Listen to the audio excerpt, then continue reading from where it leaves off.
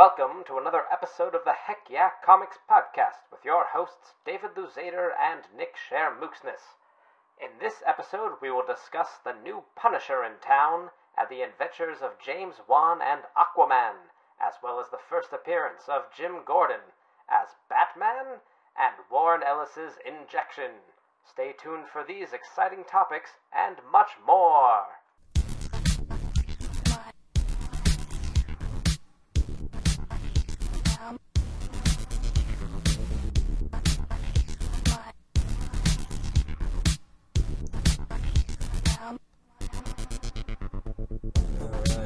Drop that down and welcome everyone. Welcome, David. Welcome to the exciting late night episode, the After Dark edition of Heck Yeah Comics. Literally like 2 hours after we normally start, and it's after dark. Yeah, no, it's usually it's bright and sunny when we start. Yeah, and, bright and sunny. And now we're comic nerds. We don't see the sun. That's true. We can't see much light from the basement. It's true. Stereotypes. I mean, I can see the light of my giant monitors, and occasionally some light catches off of the inside of like the Cheetos bag. You know, it's got like the foil on the inside. Are you like getting like orange crust all over your keyboard? I'm pretty sure like I'm orange skinned at this time, but I haven't been in actual direct light in a while, so it's really hard to tell. I'm not really sure what my skin looks like anymore. I don't even think I'm human. You're just one giant cheese. Remember you watched Kenan and Kel as a kid, right? Yeah. You know the episode where Kel got checked out by a doctor, and it was just like your insides are all orange. No, I don't remember that. Oh, that was a good one. Do you remember the episode of the Magic School Bus where that one kid had to give like a big talk? And he got real nervous, so he kept eating a bunch of like what were basically Cheetos, and it turned his skin orange. I don't remember that one, though. I did recently watch an episode of Magic School Bus, and that is trippy as trip. It's pretty weird stuff. It really is. But you know. But you can find out our opinions on the Magic School Bus on the Heck Yeah Magic School Bus podcast that we do later in the week. But this week, right now, in this show, we're going to talk about comics. Comic books? We're talking about them. I'm putting my foot down. All right. Well, I don't want to get in your way because you've been kind of crabby. So look, man. Look. Life is hard on the streets. Yeah, and also Look Man is the new superhero I'm working on. Look Man, look like, where he doesn't like really solve the crime. He just sees it. It's like there's a man robbing that bank over there. It's like, what are you gonna do, Look Man? Watch him. I mean, he's really useless. I don't know why. I keep getting rejection letters. It should go in that book Man. We were talking that we. Oh yeah, what was that book of regrettable superheroes or something like that? Or the Age of Regrettable, I don't know, something like that. Definitely on my to-read list, but that Look Man sounds like the kind of guy you'd find there. Regrettable superheroes. Let's see if this even pulls anything up. The League of Regrettable Superheroes is what it's called. League of Regrettable Superheroes, yeah. But by John Morris. It looks pretty dang funny. I mean, people could be seeing it as I'm seeing it right now. It looks rather amusing. If I could only see what you see. That's me. This is me having a chuckle at it. All right, let's talk about some news stories because some news happened this week. News did happen. Let's just go right into it. Bullets flying. John Bernthal cast as Frank Castle in Daredevil Season 2. David, go. Man, so I'm number one. I'm sad to see Thomas Jane go. His movies weren't, or his movie wasn't great, but that doesn't mean he was a bad Punisher. Ben Affleck was not the worst thing about Daredevil. Thomas Jane is not the worst thing about Punisher. Still, I think if you're gonna recast him, this is the guy to go with. He has a really good intensity and kind of insanity that his resume literally says intense. Right. It's like, do you want a guy who's borderline homicidal / all the way homicidal? Hire John Bernthal. This is and his he's business card. had an interesting interesting career. I'm trying to think of when I first saw him. I think the first time I saw him, he was playing the ex-husband or boyfriend or something of one of the witches of Eastwick. Totally thought you were going to say like Waverly Place. I'm like, I didn't expect him in that show. Why was I? I mean, okay, not that Waverly Place would have been much better, but why was I watching Witches of Eastwick? Like, I don't know, man. Is the question. Yeah, the first thing I saw him in, that I recognized him in, would definitely be The Walking Dead, which is probably what people know him for, as Shane. And he definitely brought a lot to that character. Mm-hmm. That was very like memorable and very creepy. Yeah. And I mean, again, a really great job. Resume says intense, but I think someone, and one of the little op things that people have been doing since he got announced, they mentioned that he could pull off intensity, but also vulnerability. Like you saw more inside of him than just like angry douchebag. It was like this is a guy that he's intense, he's serious, he's self-righteous, but like there's a real vulnerability underneath all of that. Now, does Frank Castle have vulnerability? I mean, I think he's the kind of guy where if you want to do him right, he's the vulnerability needs to be minimalist, but it's got to be there because otherwise he's just like a cardboard cutout of vengeance. Yeah, it's hard to say because we don't know what role he's going to kind of take in all of this until we see more. Mm-hmm. But I mean, it's one of those things where when they had first announced the Netflix Defender series, I kind of had this vision that like the Punisher was this boogeyman lurking in the background of all of the shows before like being maybe like the initial antagonist in the Defenders special. Mm-hmm. So I mean that might still come into focus with this. Whether or not he gets his own Netflix show, I don't know.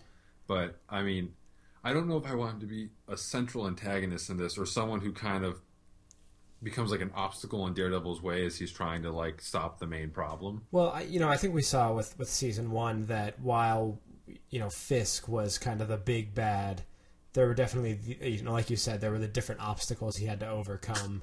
Well, it's like basically in Daredevil he fought a bunch of mini bosses before fighting the main boss. The True. Big boss. So I mean they could pull the same stunt in this one. But I could see it being, obviously Wilson Fisk is probably going to play some role in this. We might see Bullseye. We'll probably see Elektra. Well, I thought not we might see Bullseye. We are going to see Bullseye. Like, was that confirmed? I know Elektra was confirmed. I didn't know if Bullseye was confirmed. Like, in so much as Elektra is confirmed, Bullseye is confirmed. Oh, okay. So, and the other thing with Punisher is I'm just curious how many central, like, actual, like, prominent central, like, super killers do you want? You got Punisher, Elektra, and Bullseye. That's a lot. I'm not saying that you can't find a way to make it work. But it's like, because it's Daredevil show, and Punisher, has kind of is a character that kind of earns essentially his own show is the best way I can describe it. Mm-hmm. I don't want him to necessarily be stealing the narrative away from Daredevil. I don't mind him being an obstacle and a conflict to be overcome, but I don't want him to drag the plot towards Punisher territory. No, you know what season 2 is going to be, though, right? With the way that this has all been shaping up. What? It's going to be William Fisk or somebody puts out a hit on Daredevil. And, I mean, because you have, like, Bullseye, Elektra, Punisher. These are all mercenary types. I couldn't see Punisher being... Punisher's not really a mercenary. He just goes around and kills gangbangers. Like, well, he also tried to kill Spider-Man. That's true. I'm trying to remember that issue. But was he contracted to kill Spider-Man, or did he just think Spider-Man needed to die? I'd have to go back and look. But that'd be interesting if they kind of play him as a guy that has kind of this self-righteous mission to rid the world of all vermin. But, like, when it comes to his own benefit, he makes compromising choices. I mean, the fact that he kills people kind of makes him a hypocrite. But well, hypocrite? How is he a hypocrite? He's killing killers. And yeah, well, but he's killing people that attack the innocent, Yeah, I He mean, just it's like a didn't see Dexter himself thing. doing I mean, I totally get it, but I mean, he's a guy that, he, at some point, enough bodies have fallen that he's kind of lost the moral high ground, especially when I mean, at least in comic book terms, mindless killing of every, street corner drug dealer and rapist and gang member or whatever doesn't necessarily solve the systemic problem of what kind of made them that way in the first place. So I'm not trying to get onto the serious note, but I'm just saying that I forgot the original point. okay, so just kind of, since without us getting all over the place, when he first appeared in Spider-Man, he was determined to kill him because of his apparent murder of Norman Osborn. Interesting. Yeah, so maybe there's going to be something where it appears that Daredevil has done some killing, or I mean, maybe... I think they could Daredevil could be framed for some kind of murder. Maybe. Well, I mean, Daredevil got framed for murders in the first season. Was he cleared of them? I don't know if he was ever cleared. Yeah, I don't know. So know. it could just be something where Punisher shows up and could see Daredevil as much a problem in Hell's Kitchen as everything else. Well, it seems like, it's going to be a lot of people. In season 1, it was Daredevil going after folks. It seems like season 2 is going to be people coming after Daredevil.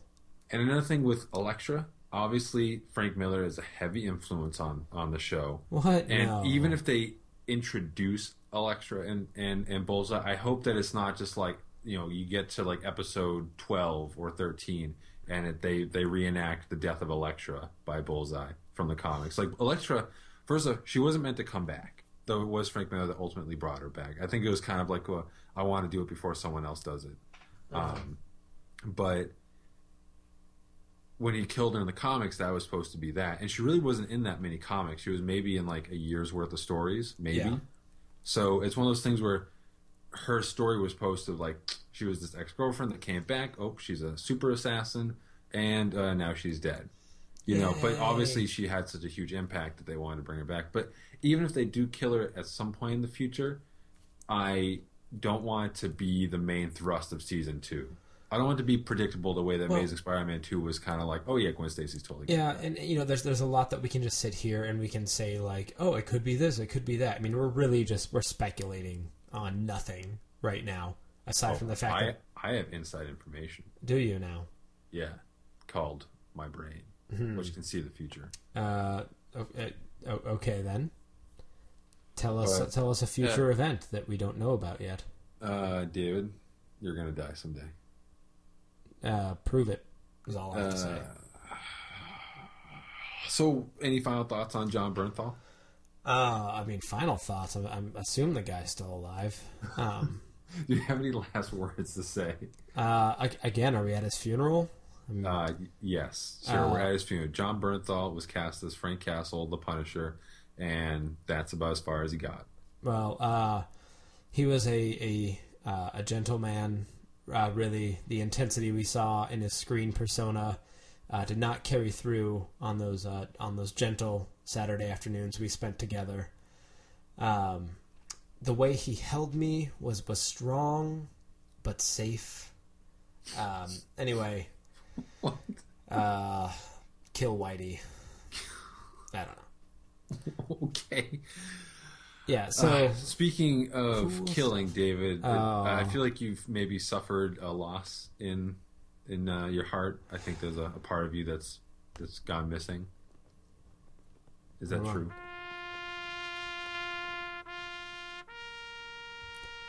Yes, let us all share now in the sadness that fills my heart at the announcement that Constantine is officially done. Please bow your heads.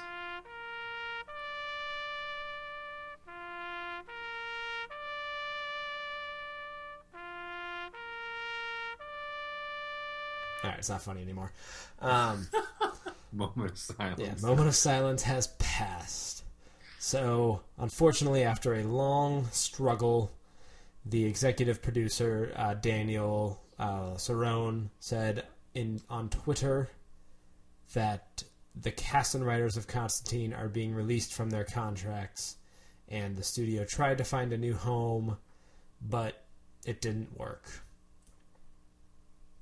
So, Yeah, I mean, That, did you watch all the episodes? I still haven't seen all of the episodes. I will freely admit that. I saw probably about half the season.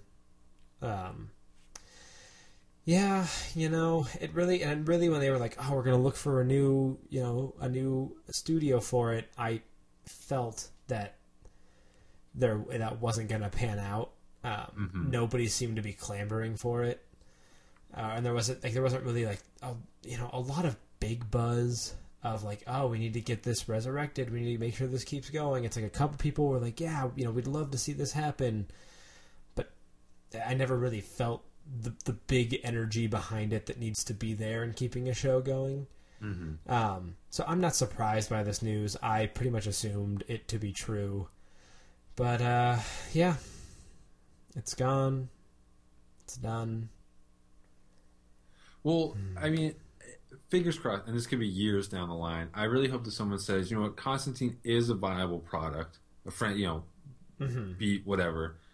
I really would like them to put it on like either Netflix or HBO, Showtime, Stars, something like that. Something where they're not as pressured by the general audience, and that they could just make a show that, with Game of Thrones, like it does a lot of stuff that like obviously you can't get away with on network TV, and it's certainly not for everyone. But I think because it's able to push some of those envelopes, it makes people curious.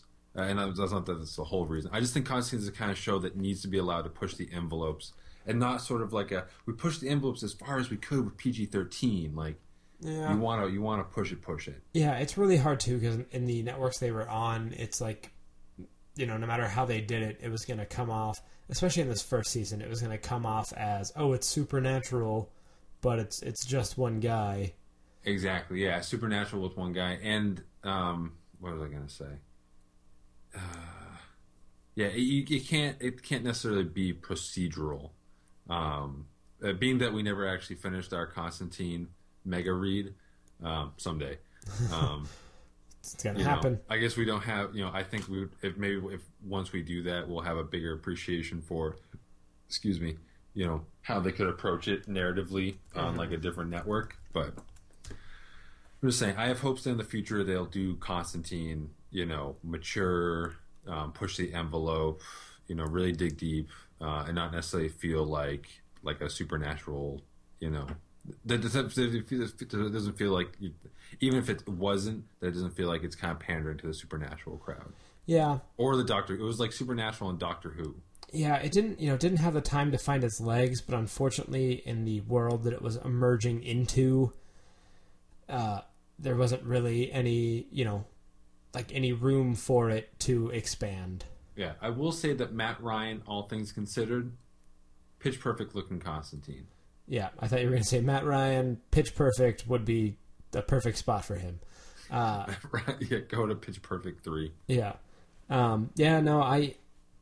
think it is a property that obviously, there was a movie passed, and someone's like, hey, we can do a TV show out of this. Super great. So I think there is something about it that makes it, come back. And I don't think this is the last we've seen of Constantine, especially if this new comic run does well or is any good. But it'll probably be a few years before the next iteration steps up. Mm-hmm. We'll see. In the meantime, I'm just gonna cry myself to sleep continuously. Poor David, having a rough night. It is a rough night.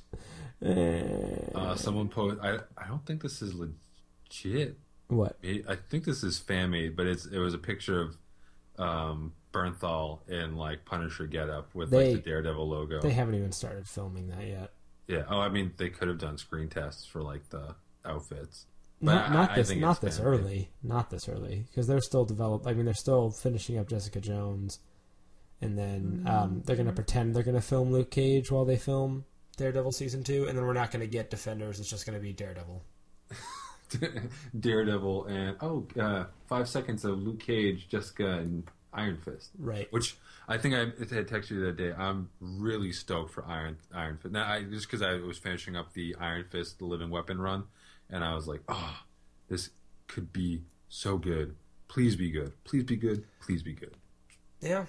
It's interesting because we've talked on this show and we've said stuff like, oh yeah, it doesn't matter. There's like 8 different Spider-Mans or 8 different Batmans.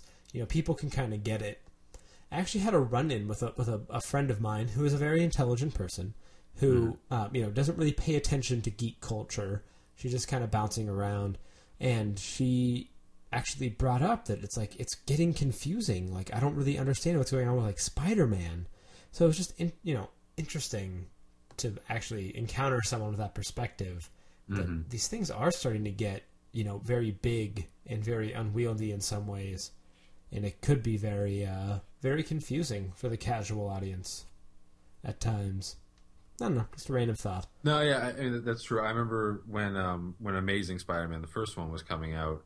Anna was telling me about like one of her coworkers, like, or Anna was like, oh, I'm gonna go see Spider-Man, or just like, oh, like there's another one, like it's someone different. Like, how does that work? They don't understand that there's like infinite different versions of the characters, and that you can reboot them and not be tied to the same continuity. And yeah, it's funny because for us, being in like the echo chamber, it's like, oh man, everyone gets it. Like all of our friends on Facebook understand because they're going to post stuff about it and they love it and it's super great.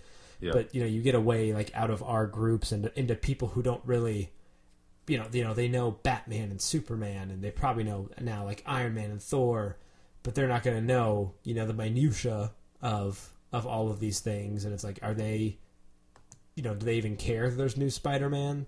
Like, are they going to be like, wait, it's a new guy, it's a different movie? Oh wait, now he's with like the Avengers, but he wasn't before. Like, how does that work? How does that work, man? Dude, where's my car? Dude, where's my helicarrier? Oh no, it's crashed again. God. Oh my god, Nick Fury. Crap, what's his name? Phil Coulson. Phil Coulson, like high, stoned out of their minds, trying to find a helicarrier that they lost. Like, and in the last panel, like, it's a little mini thing, but the last page is like, oh yeah, that's where we left it, and it shows the helicarrier like crashed into like a building burning. Dude, where's my helicarrier? Dude, where's my helicarrier? I'm in. We're gonna kickstart that. Look for it right now. Bare minimum, it's gonna be the title of our episode. Dude, where's my helicarrier? Yep, I should throw that into the show notes. So I remember that. Sandman's dead, but sorry. Well, wait! I botched the transition there, Nick. Constantine is dead, but Sandman is very much alive, and apparently is going to be a spectacular action film with no punching. Yeah, it's a very interesting description. So it's very slow going on this movie, but this comes directly from Joseph Gordon-Levitt. He was saying that he was having a conversation with Neil Gaiman. And it's Gaiman, right? Like it's gay man, like a gay man. It's Gaiman. Neil. Hold on. You can't be right on that. You mispronounce everything. Yeah, but I can be right by about at least one thing. Let me see how to pronounce Neil Gaiman. Neil Gaiman. I don't know where an interview would be. No. So by now, unless you are living on the moon, you've heard about the I'm right. Bucket Challenge. On his official website, he actually has an FAQ, and it says, "How do you pronounce your last name? Is it Gay Man or Guy Man or something else?" And he says it's Gaiman. All right, well, it's not Gay Man. Sorry, it's not Gay Man. It's Gaiman. Yeah, so you're pronouncing it all weird. All right, so Neil Gaiman. You're still wrong, and I'm closer than you were. Yeah, but yours is weirder. All right, Neil Gaiman then said to Joseph Gordon-Levitt, "Don't have any punching," because he never does. Essentially, if you read the comics, Morpheus doesn't punch anybody. That's not what he does. It's going to be like a grand, spectacular action film, but that relies on none of the same old, ordinary cliches. So that's why it's taking a lot of time to write, but it's going to be really good. I mean, when you think about it, like Sandman, it's not a superhero comic. I know initially it kind of started within the DCU and you saw some superheroes, but it's not your typical blockbuster. And I hope they don't. And I mean, with Joseph Gordon-Levitt involved, he's the kind of guy that straddles like the artsy side and the mainstream side. And I think if they're going to do the film, like really lean into the visceral visuals of it all. Like it's going to be a visual masterpiece, but it doesn't, it's not supposed to be like your typical action movie plot. Well, no, and he totally seems to respect that, but he does go like on all these adventures. He does. Like it's an adventure. It's I don't know, a never-ending story, a labyrinth, but with like kind of a mix between like surrealist and like urban fantasy, depending on what time his takes place in. Morpheus's theater of war is in the mind. It's in dreams. Yeah. So it's got to be kind of an LSD trip. Yeah, I think this movie is gonna, if it gets the high budget treatment, is gonna kind of feel like a breath of fresh air. Yeah. To a lot of like comic book superhero movies.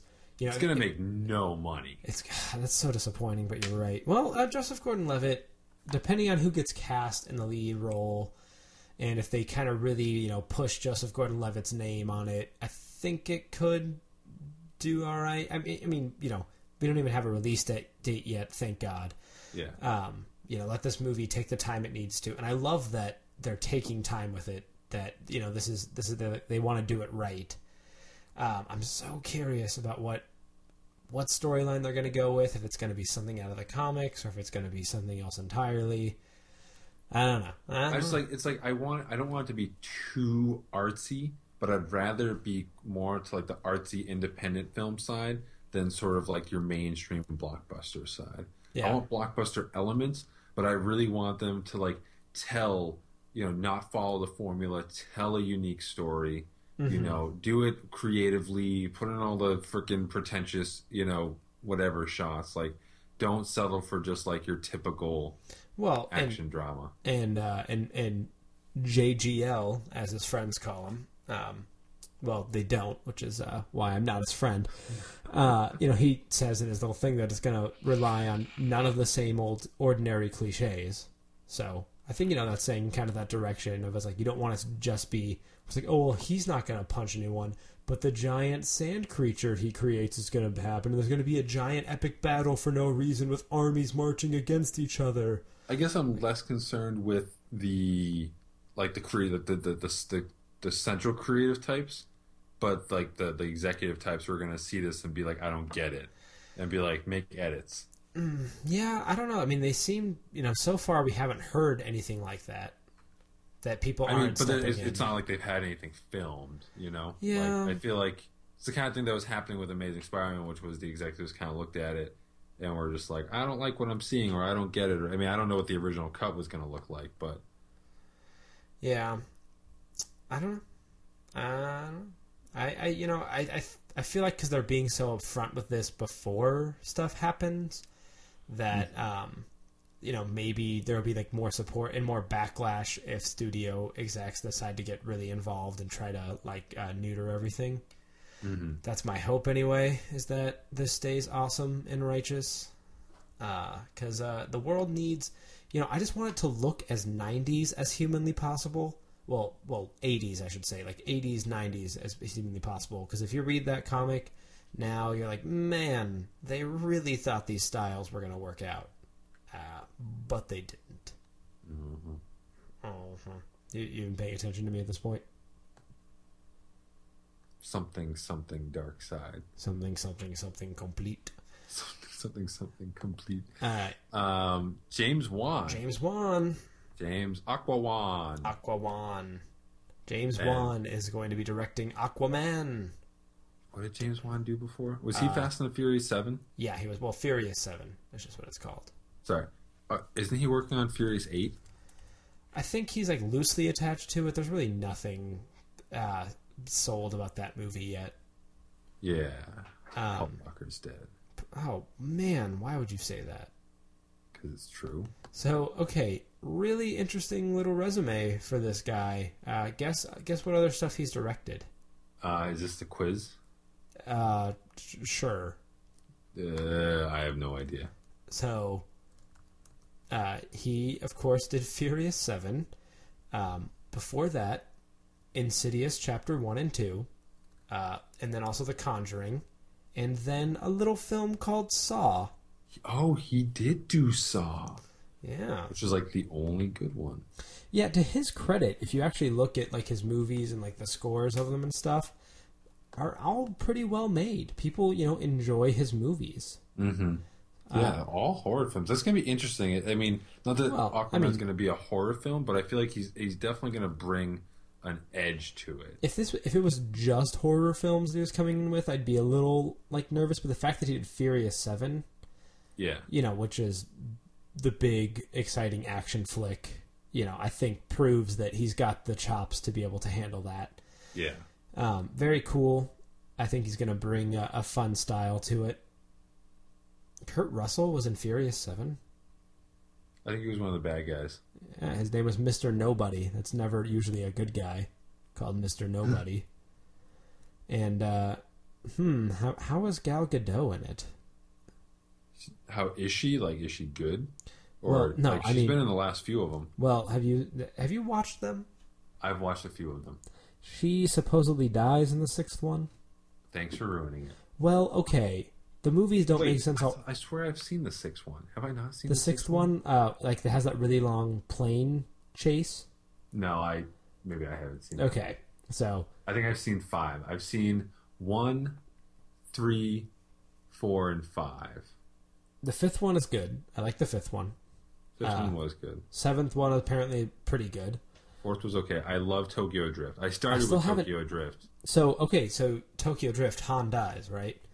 Yes. And basically they rewind and then eventually you catch up to Han's death with, I think, Furious 7. In between 6 and 7 he dies. Yeah. Oh, yeah. Because like 6 there's like a little after credits scene and it's that his death scene and it's apparently Jason Statham killed him. Isn't Lucas Black in Furious 7?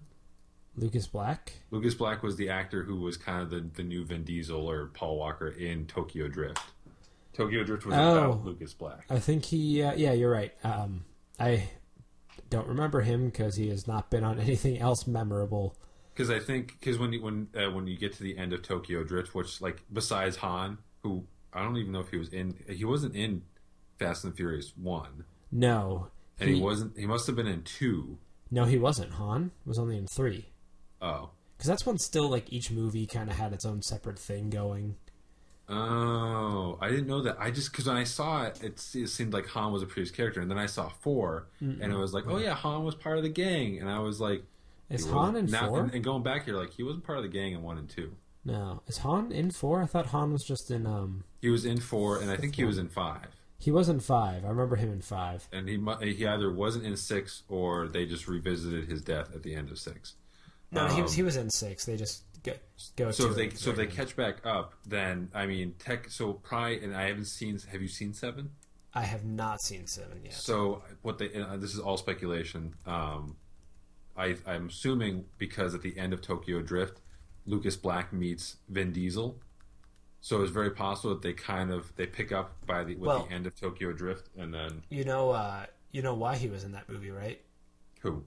Vin Diesel. You know why he was in Tokyo Drift? Why? To get the rights to Riddick. He agreed to appear just so they could get the rights. Mm-hmm. Interesting. Yeah. And then they got him to come back for future films anyway. Because I don't think they thought it was going to blossom into a franchise. I mean, no. Given that after the second one they had a completely new cast. Yeah, no, was he in the second one too? He was not. Okay, full disclosure, I've never seen the second one because nobody in their right mind would watch Too Fast, Too Furious.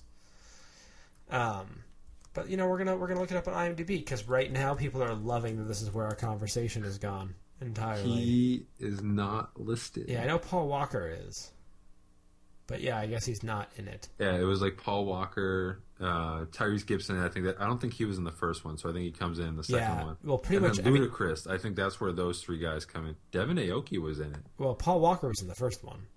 No, I know Paul Walker was. Okay, bro, calm down. But so I think like the whole idea in the second one was like Paul Walker's doing it again. Yeah. Like being undercover agent Brian, whatever his name, Brian O'Connor. Brian O'Connor. Oh man, what were we talking about? that got us Googling. We were talking Too about Fast, James Too Wan Furious. to direct Aquaman. Okay, so we're not too far off the mark there. But Jason Momoa is super stoked James Wan is directing Aquaman. Yeah. Which is good. When yeah. you have an actor that loves the fact that they're working with a director they like. Yeah, and it seems like this is kind of James Wan's like moment in the sun. Mm-hmm. So Warner Brothers snapped him up for it, and you have a director who's pretty hot right now, and you have a star who, I mean, I guess don't people want to mess with. Yeah, I guess people are all about Jason Momoa. I mean, Jason Momoa has actually been around for a while, but what has he really done since Game of Thrones? Has he just been waiting to be Aquaman? He's done other stuff. Man, but Game of Thrones. he's a handsome devil. Did he? Conan the Barbarian was in he 2011, was so he was kind Conan. of doing Game of Thrones and Conan the Barbarian around the same time. He was in Drunk History. But he hasn't really done I guess he anything really big. hasn't been doing a lot. What was he? Was he like a wrestler or something? It's a great question.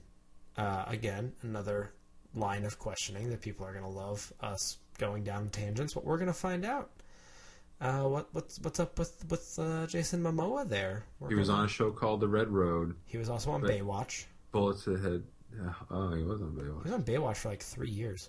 So I think he's just kind of done some small roles, and then he was doing this TV show called The Red Road, and then he's been tied up with Batman v Superman and Justice League and all that. He was a model, apparently. Oh, okay. Good for him. He was a marine biology major. Cool. Wildlife biology. Interesting. Cool dude. Oh, he had dreadlocks. Interesting. Yes. He's currently starring in the Sundance TV series The Red Road. Oh, yeah. So they're remaking The Magnificent Seven, which, have you ever seen that? No. So The Magnificent Seven, have you ever heard of The Seven Samurai? Yeah, I've heard of that movie. So, this is the cowboy version of it? Yeah, which I've seen the old one, and it's super rad. I really like it. But they're remaking it, I guess, with a really interesting cast of Denzel Washington, Chris Pratt, Ethan Hawke, Vincent D'Onofrio, and then other people. Peter Skarsgård is in it, and Matt Bomer. Huh. Yeah, I'm super jazzed about that. I like westerns. Westerns, when done well, are well. Or swell. I should say swell. Swell. Well, swell. I didn't put this on here, but we should probably. Well, I feel like these last couple of news stories we're just going to touch on and be like, so these happened. Jessica Jones is no longer AKA Jessica Jones. She is now just Jessica Jones. Which, to be fair, they've gone back and forth on that a few times. I understand that they weren't going to call it Alias because there was the Alias TV show. But I feel like they could have just called it Jessica Jones from the get-go. Adding an AKA didn't make it seem more appealing. It seemed like she was somebody else, and now she's Jessica Jones. Yeah, I think that was the reason. It was like she's not a superhero anymore. She's AKA Jessica Jones. She's a person beyond that superhero. But we don't know her. Most people wouldn't have cared. Yeah. Her superhero identity is called Jewel, by the way. Is it really? Yeah. Yeah. Cool. And Barry Allen supposedly getting a new love interest. Boo. In season 2. Boo. Why are you saying boo? Because it's just going to be unnecessary drama. Well, it's a CW show. What did you expect? Unnecessary drama is their middle name. Because it's like, hey, they kind of cleared up the Iris stuff, and now it's like, oh, no, we need to take it to the next level. Well, Iris is grieving over Eddie. Barry can get some strange. Okay, so he's going to go, like, hook up with this girl, and, like, they're going to be together, and then, like, she's going to start moving on, even though Eddie Thawne's probably going to come back to life because Speed Force. And, it's going to be like, oh, man, like, I really love Barry now that I've moved on after 6 episodes. And Barry's going to be like, but I'm with this new girl, but I secretly love Iris. And then there's going to be, like, trouble with the relationship, and they're going to have this conversation where the new girl is like, I know you still love Iris, and it's okay, because you can't stand in the way of love, Speed Force, and then, like, disappear into the Speed Force or something. I'm assuming the Speed Force will be a character by season 2. Speed Force, like, the character. Just a guy walking around. Like he's going to like share a room with Barry Allen. They're going to be wacky roommates. Barry and Speed Force. I'd watch it. Yeah, I mean, the easy route is basically what you just described, and it's terrible. Well, first off, the way it's describing her, she's apparently the source material is Super Friends, Wendy Harris. I think she has a brother on the Super Friends, too. I also think that either her or her brother were eaten by their dog, who was the team mascot in a Teen Titans comic from a few years ago. Awesome. And it sounds like they're playing her up as like the Flash Felicity, which, okay, if she's a hacker, then you know it's super obvious. If she's super sciencey about something else, then okay. But if I don't hack, I really like botany. The season finale of Flash, insofar as like the character relationships go, like Eddie dying, very much mirrored. Why would you bring that back up, What? Nick? Why would you bring up Eddie dying again, Nick? I'm sorry. Why would you do that? I'm sorry, Eddie.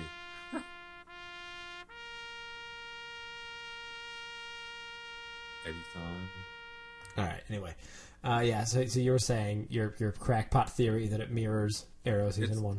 That I mean, the lazy route would be that it just kind of the character relationships mirror Arrow. So it's like they're going to introduce Wendy, who first off they introduced Linda Park, and Linda Park basically fit the description you just gave, or your detailed narrative.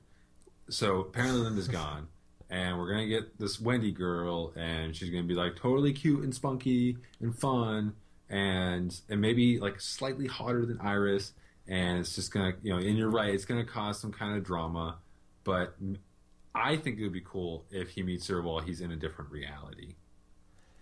That would be cool. That would be interesting. Interesting indeed. I'm wondering how far they're going to take that. How far they're going to be, just let them run wild with Barry running through different dimensions. I mean, at least for the first few episodes, I think. Because we know, like, somehow he's going to save this timeline, but, like, are things going to be a little bit different, where Eddie Thawne never shot himself, and thus Eobard is still around, but they found another way to stop him, so Tom Cavanaugh's contract is not breached? Because we know that Caitlin Snow is going to become Killer Frost, and oh, maybe she's Caitlin Frost just in a different reality. Well, they do. I mean, I would Cisco might have some metahuman powers. I don't think but besides seeing the Killer Frost thing, which could be in a different reality, it doesn't necessarily mean that it'll be in that reality. Especially if she's going to be a villain. Like, unless it's like mind control, I just don't know how they're going to, she's such a sweet, almost innocent character. Like, what's going to change her? Well, we don't necessarily see her doing anything evil. I mean, I don't know. She just looks cold and evil. And her name's Killer Frost. Yeah. I don't know. I wouldn't like it if it was just like, oh man, we're going to do all this really cool, fun stuff in alternate dimensions so it has no bearing on the actual universe. Like, there is a charm to that because they can get away with a lot. But I also would hate if they were like, it's not actually happening. Mm-hmm. Did you get the picture I just sent you? I did. That's horrifying. Yeah, so Wonder Dog eats Marvin. If people want to Google that, they can find it themselves. Yep, Wonder Dog eats Marvin. It's on Google. Check it out. Wonder Dog Goes Cujo is what this file is called. Last little bit of news is that we have our first official synopsis for Batman v Superman, which I think it's word for word what everybody already assumed. Fearing the actions of a godlike superhero left unchecked, Gotham City's own formidable, forceful vigilante takes on Metropolis's most revered modern-day savior, while the world wrestles with what sort of hero it really needs. And with Batman and Superman at war with one another, a new threat quickly arises, putting mankind in greater danger than it's ever known before. Dun dun dun. First half of the movie is Batman and Superman fighting it out, being like, oh, I don't know why we're doing this. And then the second half, Lex Luthor distracts them, probably by releasing like Doomsday or something. And then they have to fight Doomsday. And that opens it up for the Justice League. Yep. With there you go. Fine by me. I just spoiled Batman v Superman, Yeah, sorry, and I guys. haven't even seen it. Well, no. It's going to be, like, it's not going to be Doomsday. It's going to be Brainiac. Well, you're going to think it's Brainiac for a while. But it's going to turn out it's not really Brainiac. It's really a horse. Yeah. But it's not really a horse. It's actually a broom. It's actually a broom. No, see, it's not going to be Brainiac because it's being controlled by this other creature who is actually Brainiac. Well, until they get there, and then it's like, haha, I'm just a clone of Brainiac. The real Brainiac's over there. And it's like a guy behind a curtain, like, controlling this whole thing. Where you're like, oh, no, that's not the real Brainiac. I could go on for a while here. The Brainiac saga. Yeah, Brainiac. It might as well be the Brainiac saga. And you know what?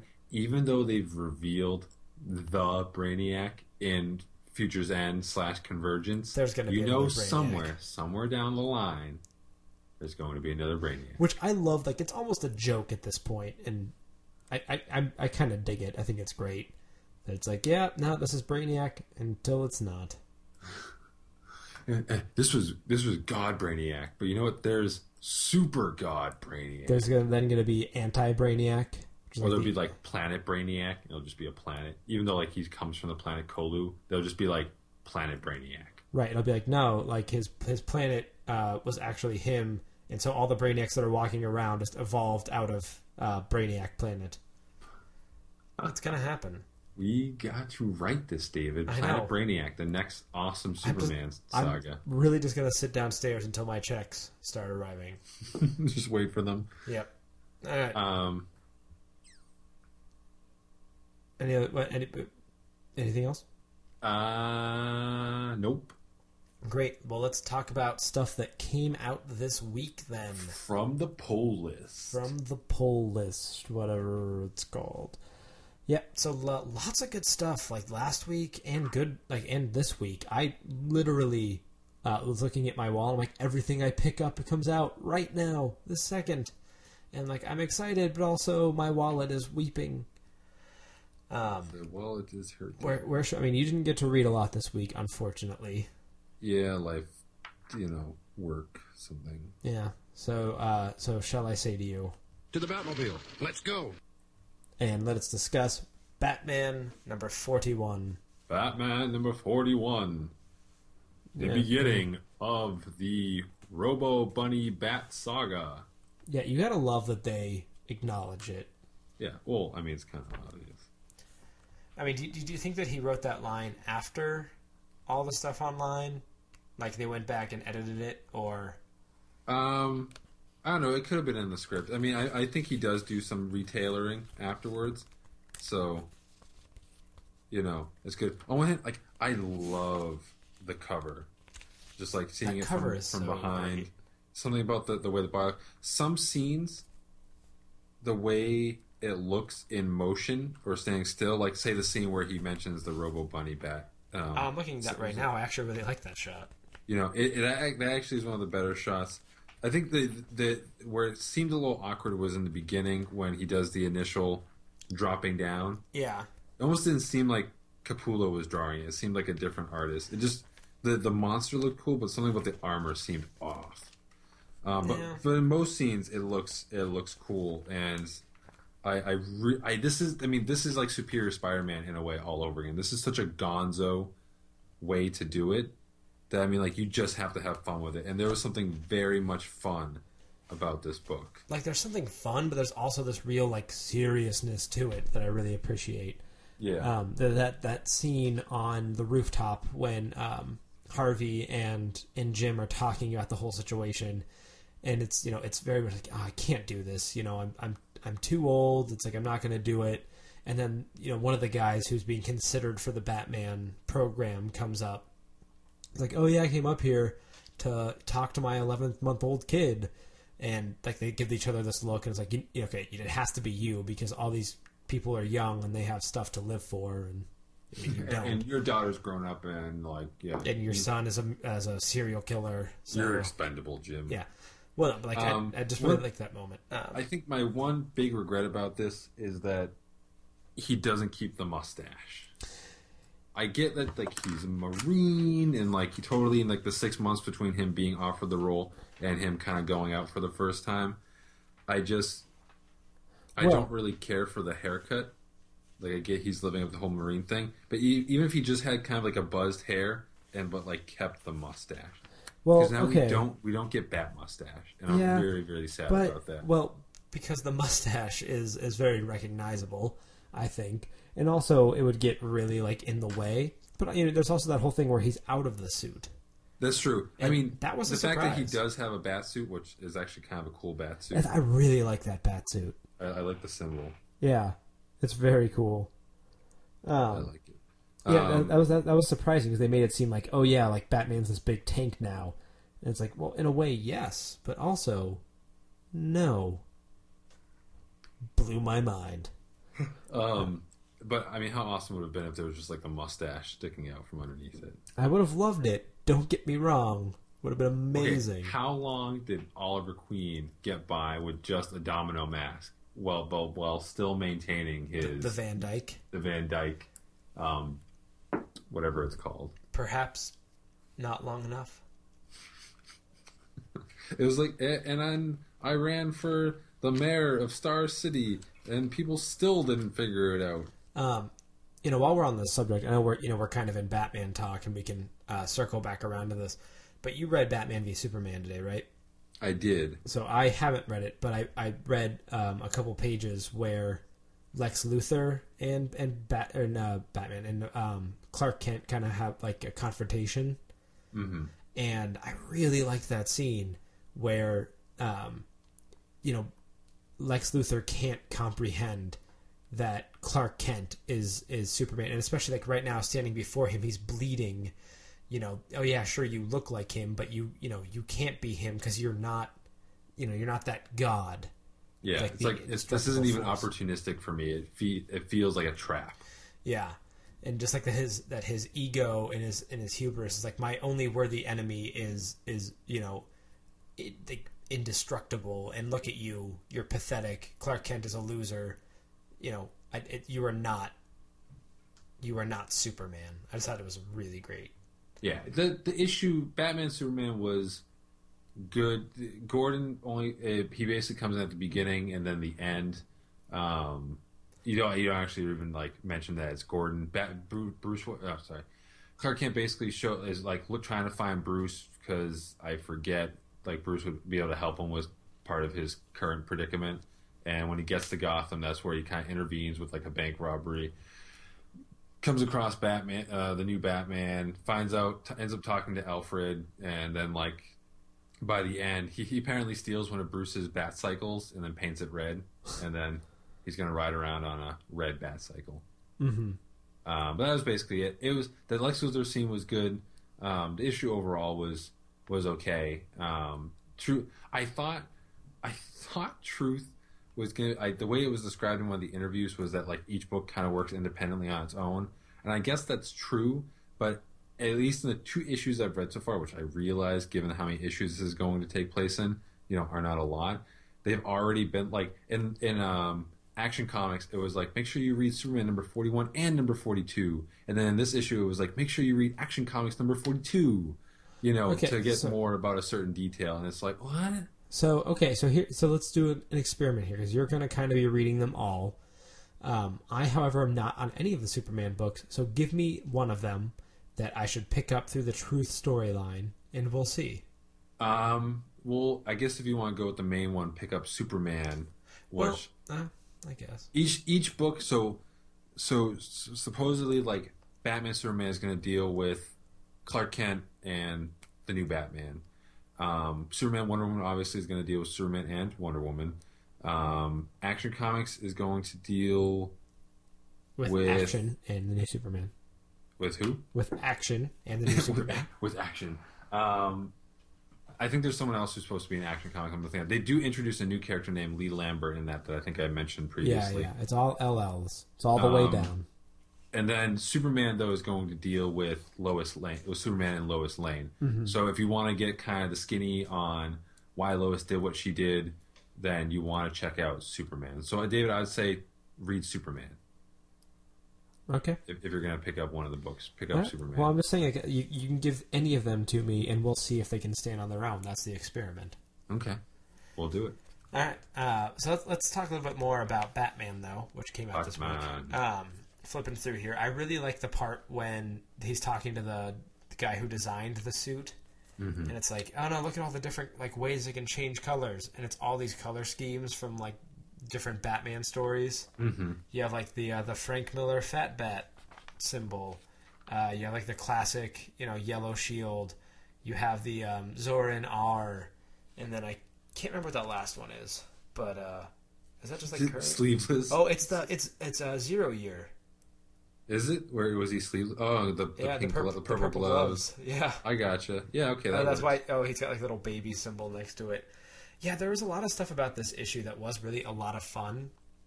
I thought without getting goofy. Yeah, I mean, it's on one hand, when you have like Bruce Wayne Batman, because he just kind of looked like, I'll bet, a very muscular, athletic guy in a suit. Like, he was still pretty ground level. Having this sort of tank bat, makes it seem like a little overkill if he's just rushing in to stop your average bank robbery. Yeah. So having him fight like a bioelectric monster projection thing is very comic booky on the more superhero side, but it makes more sense given the escalation of how this Batman is. Well, and I really like, he's in this situation. He doesn't fully understand how to do everything. He doesn't like fully get it. But because of who he is, because he's more experienced, he doesn't like shy away. He's like he figures stuff out really quick. He's still that detective that we want out of Batman. Yeah, I mean he is. Von said he embodies the best aspects of Batman while still being sort of the average Joe. That was some of the things I liked. Like he's like musing about how he wasn't sure if he left the stove on. Yeah. And then like Harvey kind of being like, you can't smoke. Right, you're gonna have to get LASIK. You're gonna have to get LASIK. Like, Batman never had to worry about this stuff. And I like that when the Powers come, which I think at the end of Endgame, Powers, the Powers company ended up merging with Wayne, didn't it? I think so. I think it did. But when you see like the other Bat people training, they've got like, I just thought that was it was like, you guys are gonna train. We're gonna make you train in bat suits. I mean, it makes sense. You have to get used to wearing that. Get into that's true. You got to learn how to fight with the mask on. Yeah. But I just thought a lot of there's like the little flourishes in the book. Well, the little character moments, which was what I thought was really nice. Yeah, I think this is a storyline that they were very quick to prove they had a grasp of. That it's it's really far fetched, but it's like, hey, we're going to do this from the best way possible. Yeah, it's actually made me really excited. It is. It's literally one of those things like, listen, we get it's ridiculous. The characters think it's ridiculous. The guy at the center of it all thinks it's ridiculous. But if you just take a step back, see how all the pieces fit together, you're going to have a fun ride. And that's really what kind of drew me to, again, Superior Spider-Man. This really is a spiritual successor of Superior Spider-Man, where you take the last person you think of to be Spider-Man, or to be Batman, and then you find out, like, actually, this could work. So now the ending kind of raises an interesting question that they haven't really approached, of how long is this going to last? Because the last panel is somebody looking at a guy on a bench and he says, "Oh, Bruce Wayne," and we don't see the face, so we don't know if it actually is Bruce Wayne. I think it'd be hilarious if the next book just started with the guy being like, "Oh, my mistake," and then walking off, and it's just some random guy on a bench. It's Joker cut off Batman's face and then was wearing it. So, we don't know how long this is supposed to go for. It doesn't seem like a permanent thing. I'm hoping it's not just like a 6-issue story, though Capullo has shown that, his stories can go anywhere from like 6 issues to 18. So we could get this, Gordon Bat for a year, for, a few months. I'm hoping we get a good stretch with it to really explore it and play around with it. And it's not just a quick one and done situation. I'm looking at Commissioner Sawyer. I thought the way that she was drawn was a little weird. Like, first off, I get that she's a lesbian. So part of it's just like, she's always had a short haircut, but like if you look at her real quick, she looks more like an emaciated man That's a woman? than a woman. Yeah, when they say Commissioner Sawyer, she's like the girlfriend of Batwoman.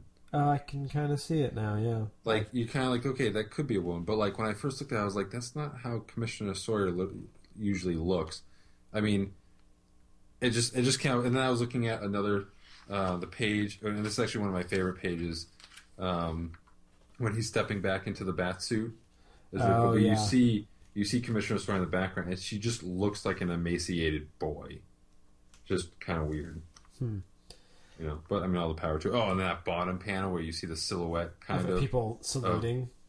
of him saluting. Yeah, Yeah, I thought it's like- that's dope. This is also like the best way for us to explore, like, what if Bruce Wayne, you know, and they even say it pretty explicitly in here, like, what if Batman worked within the system? Because that's not really a storyline we're going to, like, Bruce Wayne's not going to, like, begrudgingly accept, like, oh, maybe I should do things, I should bag all my evidence and tag everything correctly and give it over to the police. Like, that's not going to happen. Yeah, Like, and that's when, again, because he's wearing a mecha suit. So when you think about the kind of situations he'd be called in for, like, you know, he's honestly going to bend down and like bag evidence. Right. But I don't know. It's really cool. This really is I like had another thought. this really is like the opposite in a lot of ways of the Batman we know, while still having all the best parts of it. One thing I think is interesting is that they have this whole thing like the public's not going to know who Batman is, and obviously when it was Bruce Wayne, like he was an autonomous individual, not operating under any supervision. So like, yeah, he could hold on to his identity because he wasn't forced by anyone to reveal it. Yeah. He wasn't answering to anyone. But in this case, like, I just think about the things I hear like on the news and the things people like complain about, and the idea that, like, you know, at this they have someone who's like being paid to do this, who's working for both the city and is technically an associate of the Powers company, and being like, we don't get to know who this person is. You know, it finds like it's like we didn't have a choice with the previous Batman, God love him, but like at this point, like you're saying, like you're still going to withhold their identity to keep the air of mystery. And that one, to me, it's not so much like I could see them proposing it, like, we're going to keep your identity secret. Well, because Batman's a symbol. I get that, but I could see certain people in influential positions kind of railing against it, being like, I don't think it's appropriate for only a few people to know. Yeah. I don't know. I really liked Julia Perry, who's not totally at all Alfred's Julia daughter. Pennyworth. Yeah. Yeah. It was like, yo, she came highly recommended from Lucius Fox, and we picked her because she has No had zero ties to association with Batman. Like that Yeah. that part was really funny to me. At first, I was like, oh, that is Julia. And then they later on, when they do the whole Julia Perry thing, I was like, oh, cool. I wonder when we're going to see Alfred in this book. Yeah. Like what his reaction is to the whole thing. Well, and the fact that Julia's there under an assumed name makes me think there's something else. Like there's other stuff going on here that we don't know yet. Yeah. That like I think Bruce Wayne will play a part in this storyline. But I honestly want it to be that Bruce Wayne has been lurking in the background and like anticipated all this. Like, No. I don't think he anticipated any of it. I feel like Julia is more like his eyes and ears. But I don't. But at the same time, it depends on how, you know, would Bruce Wayne, if he was like perfectly healed, perfectly fine, would he actually sit out all of this action? Not just what's going on in Gotham and the stuff related to the direct fallout of Endgame, Well, maybe but he's just not anywhere. Like, would he? Well, you know, if the world was in peril, would he be sitting out, you know, a huge Justice League level threat? That's sort of one of my questions. Like, you know, unless he's doing something else that's important, would he also leave Dick Grayson hanging in the wind with no support? Because now that you think about it, Dick Grayson has zero support system while he's infiltrating Spiral. He's got Midnighter bouncing around. Yeah. I don't think they were ever teammates. They were always antagonists. Yeah, you know, you do raise an interesting question there. It's like Bruce Wayne would never. He wouldn't sit this out. Right, and you have to think that they would have thought of that in writing this book, and I'm sure they have. You know, there's going to be a reason. Hopefully, it's not contrived and terrible, but I'm sure we will have a reason by the end of this book of why Bruce Wayne. I mean, maybe he is currently in really bad condition, which has never stopped Batman before, but Who knows? Yeah, what is Alfred doing right now? They never really mention if Bruce Wayne is like missing, though that does seem implied by that guy's reaction at the end. Bruce Wayne. Like, I assume that their story would be something as simple as like, oh, Bruce Wayne, doing his charity work over in Switzerland, where when he died the last time, it was sort of like they're like, how do we explain Bruce Wayne not being around? And it was like, it kind of Tommy Elliott kind of walked in and was like, look, guys, I got facial reconstruction surgery to look like Bruce Wayne. Right. So I'm going to play this part. And then I do remember the scene where I think it was Paul Dini was writing it. It may have been Streets of Gotham. It may have been Detective Comics. And it basically, like, Tommy Elliott thought he was being so clever by infiltrating Bruce Wayne's life and taking over the company. And then a bunch of superheroes just show up and are just like, we're going to watch we everything will you screw do. you up. Yeah. If you step out of line. I thought that was good. That is good. I kind of want to. I wish DC would release a Marvel Unlimited type service. I would totally pay for both of them every month. You've got to think they've got something in the works, man. You would think. I don't understand. I know that they've historically been much more tightly controlled on their stuff, but there's so much DC stuff I would love to read, but just it's not financially feasible for me to buy every single issue. Yeah. But I would totally read like a lot of the old classic stuff and some of the stuff from like the last 20 years, all the different whatever pre-crisis crap. Like I would read all of it. I would get so immersed in the DC so quick. DC, please make it. Paul Dini wrote for Lost? I think I knew that. Huh. I gotta figure out what episodes he wrote. But I will do that in the background as we discuss other things. Yeah, no, I really feel like they've seen the success of all of this and have got to be having conversations about it. Yeah, but why haven't they mentioned anything? It's more money. More money that we're willing to give them. Please, DC, please. Please, we need it. I don't need it. Very cool. Batman number 41. It was good. Also out this week. We both read Injection, and we didn't really talk about Injection too much in issue 1 because I kind of made my statement of I don't really want to talk about a first issue. Well, now we have a second issue, and you've read both of them now, yes? I have, yeah. I read Injection number 1, and I read Injection number 2 right before the show. Paul Dini wrote one episode of Lost, which, by the way, is a great episode that he wrote, but still. It's The Moth. Which one was that? That's the one where is the first, Charlie episode in season 1 when him and Jack get, trapped in the cave. Oh, where they go through the whole drug. Yeah, it's when his, the drug stuff starts ramping up, yeah. That was a good episode. But, okay. Injection, speaking of drugs. Okay, so I did read the first one, and I liked it, and there was a whole lot of stuff going on, and it said a lot without saying a whole lot. I realize it's one of those stupid way to describe things. But it really, it was all set up, but in a very Warren Ellis witty kind of setup way. So it definitely, it's almost like I wasn't immersed, but I was intrigued. Mm-hmm. I felt like I was kind of gliding above the story. That's a lot of. I was like, I see a lot of interesting stuff, but I'm not close enough to it yet. And even so far as this second issue, I feel like I still haven't quite hit the ground yet and become fully immersed in the story. But there's still enough there to kind of keep me, the gravity pulling me closer and closer. Mostly, I picked it. I almost didn't pick it up, but I saw the cover with the assassin guy. I forget his name. Yeah, I don't remember that. Basically upside down, about to fire his gun. There's diamonds and all this other stuff kind of flying about him. It's just Declan Shalvey at his best. Yeah. And, he doesn't disappoint inside the issue at all. Yeah, the guy's name is Sim, by the way. Sim, assassin. The assassin? Okay. No, the cover's really great, and I thought the fight scene near the end is really great. There's no dialogue, but it's Sim versus that really big guy. Mm-hmm. And there's no dialogue in the whole thing, or he says shit at one point. There's no sound effects either. It's just really relies entirely on the art, and it is really well done and really, really brutal. This is a book that is going to make a really great graphic novel, I think. Like the first, when you get to sit down and read all of it at once, it's going to be really great. I think right now, reading it week by week, it's, like you said, I'm kind of looking stuff over, but I'm not connecting yet.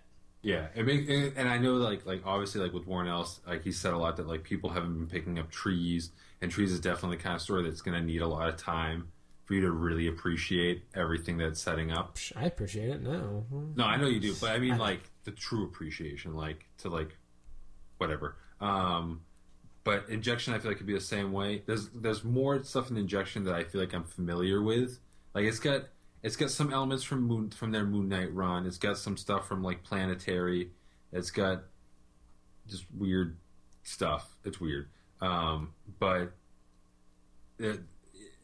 I definitely want to keep reading. I might like just pick it up issue by issue and then just read it in large chunks, like every 4 or 5 issues. Might be the best way to do it. And they introduce all these characters, and they're all connected. And in this issue, you can kind of start to see stuff clicking a little bit more here and there. Yeah. But it's almost like I don't really know how to describe what the book is about. I know in the first issue they set up that Dr. Maria Kilgrade. Yeah, and then she's in the first two. She's part of this team. She's in the first 2 pages, and then we don't see her for the rest of the book. And then she's in the first 2 pages. Like she talks to the blonde guy.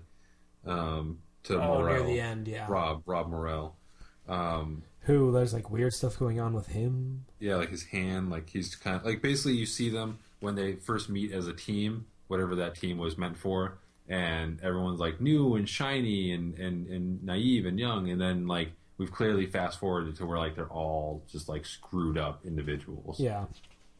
I feel like I'm supposed to be connected to these characters yet, like already. But obviously I'm not. And maybe that's going to be like the beauty of the book when, it all is said and done. Mm-hmm. It just, coming in now, it's like, I'm trying really hard to like get into this book. And I would say this second issue was maybe a little bit easier for me to like slip into.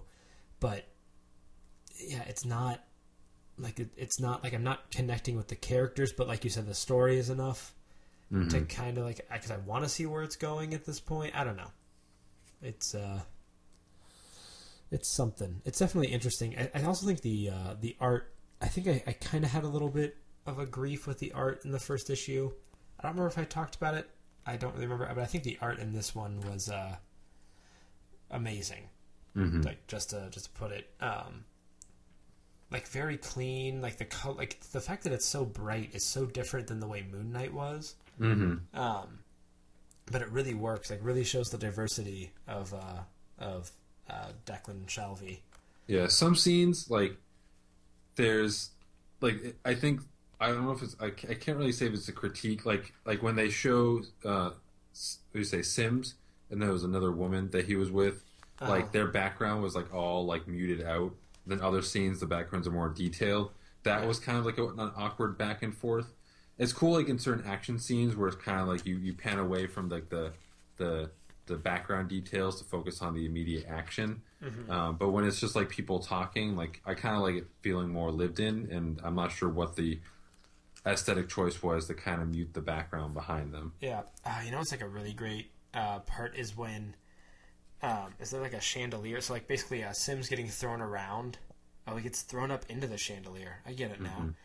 But like the pieces of the chandelier are falling like through the panels or like outside of the panels. Like they're in front of the lines.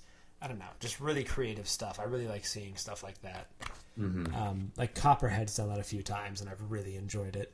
Love Copperhead. You really read the current issue. Yeah, man. I can't believe you haven't read the new one yet. I didn't pick it up. It's good, man. You're a sucker. It's a great Boo issue. Boo? Oh yeah, Boo's on the cover. We don't actually see the sheriff. I forget her name right now. Bronson. Yeah. She's actually not in it at all, or doesn't appear in it. She's obviously mentioned and talked about. Interesting. Yeah, it's. I really like the character of Boo in this one. Mm-hmm. He's obviously like really complex and layered, and it's they're building him up and slowly digging into him without being really obvious. and really like in your face, because they talk about the war a little bit. It's like it would have been like a perfect opportunity to have a cheesy moment of like, no, you don't understand, all these things, who I am, blah blah blah, war is hell. But like it's mentioned and then I thought talked about in a realistic way. And I really want to see.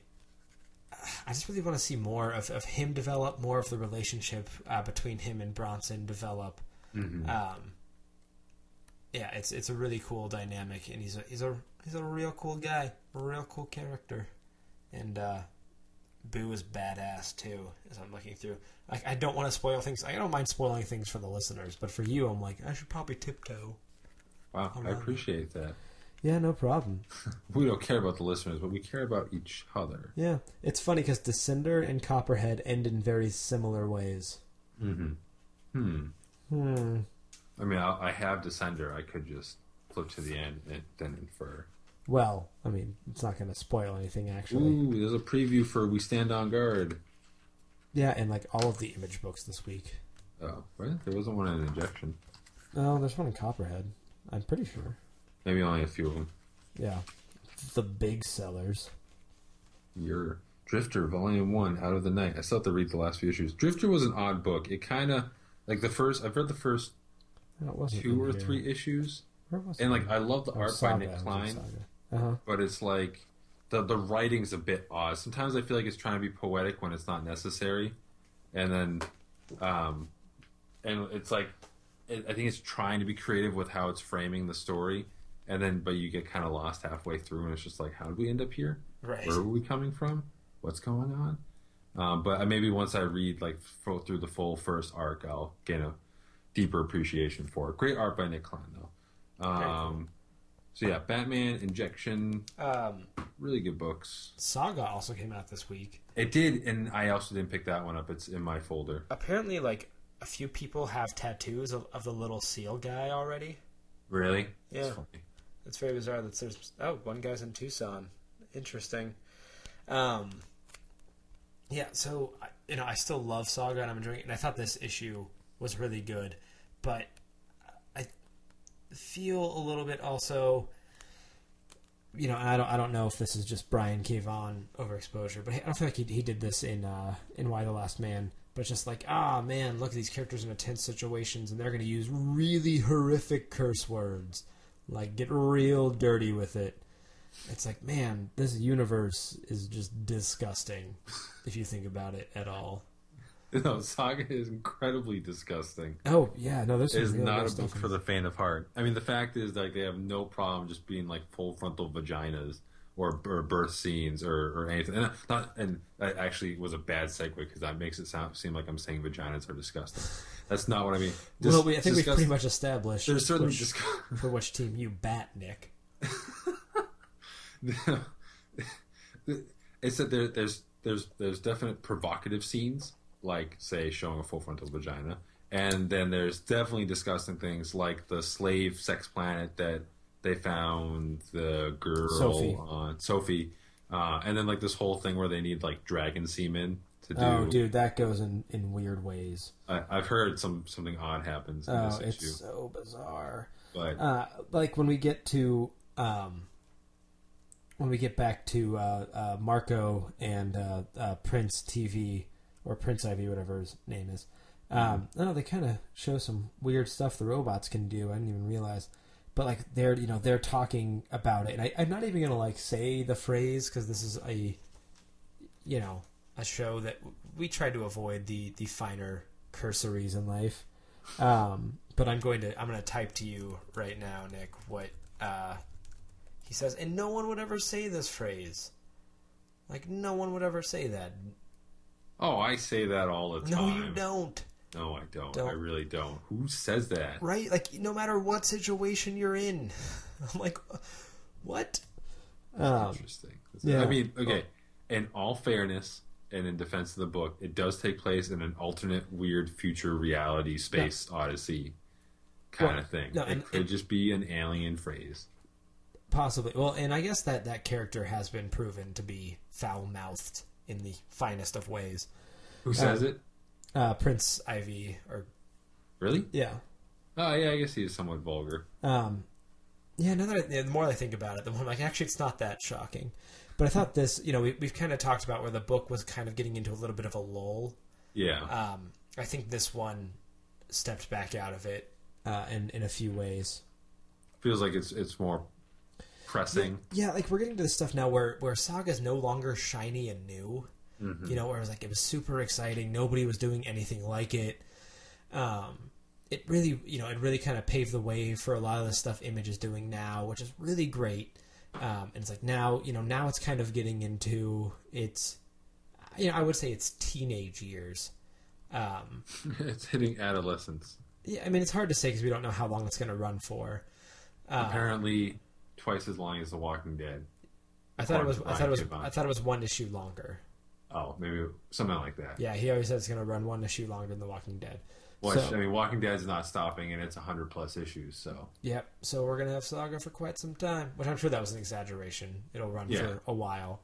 I mean, Brian K. Vaughan usually does things for, like, 60 issues, like max. I don't think he's done anything longer than 60 issues, so... Somewhere probably between 60 and 100 issues. But yeah, like, it's getting to the point, it's not, the brand new shiny toy. I appreciate that they're not going... they're not going crazy to try and get the attention back. I don't think they're losing attention, but they're not like doing like crazy stuff to like keep one-upping themselves. It's they pretty much established horrific things right off the bat. They're staying on that level, and it's just hard to like for it to feel as fresh and exciting when we've been doing it for 29 issues now. Exactly. Yeah, but. I thought that this was a solid issue in the same vein of what we've seen, and it kind of reminds you of a lot of like why some of this stuff is really great. Sega.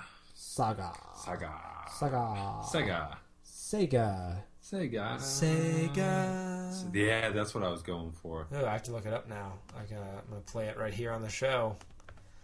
The Sega intro.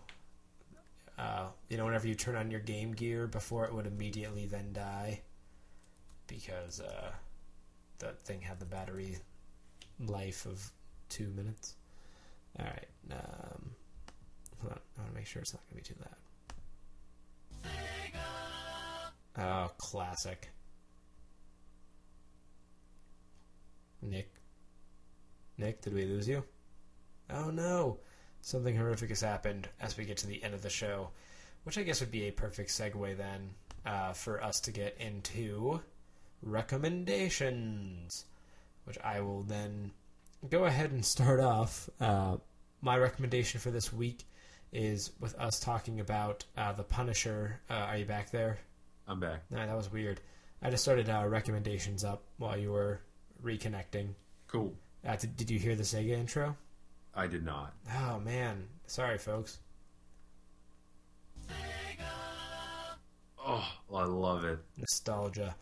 Anyway, recommendations. My recommendation for this week is something you can find on YouTube. Look up... Well, let me make sure that it's going to come up when you type this in. Alright, so you can type in Dirty Laundry, and don't watch the Kelly Rowland video. Watch the second one after that by Adi Shankar. Or you can look up Dirty Laundry Punisher. And it's essentially a 10-minute short film that the guy who did that Power Rangers video that got really popular made about the Punisher, starring Thomas Jane, and Ron Perlman also shows up in it. It's brutal. It's a great vision of the Punisher. It's really, it's the way the film probably should have gone, and unfortunately we're now at this point not going to get with this actor, and we're probably not going to see a Punisher film anytime in the near future, so that that is what it is. But the video is great. It steals music exclusively from The Dark Knight, so be prepared for that. It does have that song, and it uses it it stretches it out for 10 minutes. It's just constantly in the background. But it's a good short. It's from the guy Adi Shankar's Bootleg Universe, which I guess is a series of things he does that that doesn't like they don't take place. Oh, it's Adi Shankar presents a Punisher bootleg film by Phil Joannou or whatever.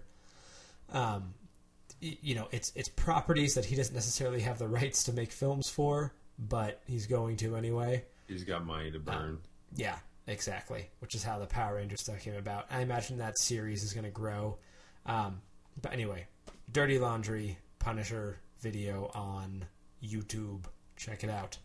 Nick, what do you recommend? I am recommending a book that, admittedly, I have not read it in a long time, but I saw a PR piece from Dark Horse not that long ago saying that they were going to collect it into like a nice, like all-in-one, like collected hardcover premiere edition, and it's called Planets. Planets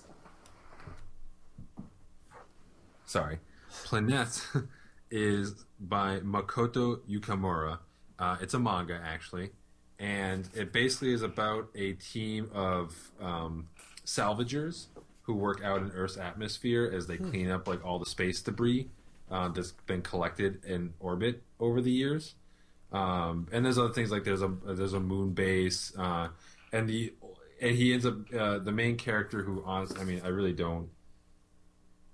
Sorry, Hachimaki was the main character, and there ends up being this new girl that joins the crew called Tanabe, and basically it kind of ends up being a love story. At the same time that Hachimaki gets chosen to be on the first manned mission to Jupiter, and it kind of all like it's a very grounded, realist, you know, kind of in the vein of like Gravity or not Inception, Interstellar, but not necessarily with all like the mind bending stuff. It's the kind of thing where you actually probably might be able to see Christopher Nolan making a film out of it. But like the art's good, just great storytelling, great mood. So seeing that article saying that they're re-released, it kind of, first of all, it makes me kind of want to maybe check out the Dark Horse volume when it comes out. But I mean, Planets is just it has such a strong impression on me. I can remember just like the way I felt when reading it. You know, some books just touch you that way. Yeah, it's awesome. And this is one of them. So definitely, if you're interested in kind of a grounded realist science fiction, check out Planets. It's I don't know if the original volumes are out in publication. It was 5 volumes. The fourth one was split into 2 volumes. Like I don't know why they just call it 4 and 5, but but it will be coming out from Dark Horse sometime this year, I believe. So either way, definitely check it out. It's definitely worth a read. Very cool. I need to go through and look at all the stuff we've recommended and put it like in an Excel sheet or something, just so you know we can check. Because I'm getting to the point where I'm like, have I recommended this yet? I don't know. I've only read so much stuff. I know. It's not like we don't keep reading new things all the time. Yeah, seriously. I have like an ever-growing pile on this chair next to me of books that I've already read that I've used to discuss in the show. I really should put these away. For whatever reason. All right, I think that's going to wrap it up for us. Thank you so much for checking out, hanging out with us as we have our many deep talks about the Fast and Furious franchise. You can find out more about the show at heckyeahcomics.com. You can email us your opinions on anything we've talked about, anything you think we should have talked about, or stuff you think we should read at heckyeahcomics@gmail.com. You can also follow us on Twitter at heckyeahcomics. You can follow me on Twitter at davluz, and you can find Nick. Attempting to build his own mecha bat suit and trying to grow a mustache to fulfill his dreams. I can grow a mustache. I'm sure you can, buddy. Hey, the greatest thing about this new job is I get to have a beard again. Ooh. So excited. All right. As always, it's getting late here. As always, if you enjoyed the show, then please tell your friends. And if you hated it, then please tell your enemies. Until next time, goodbye. Bye.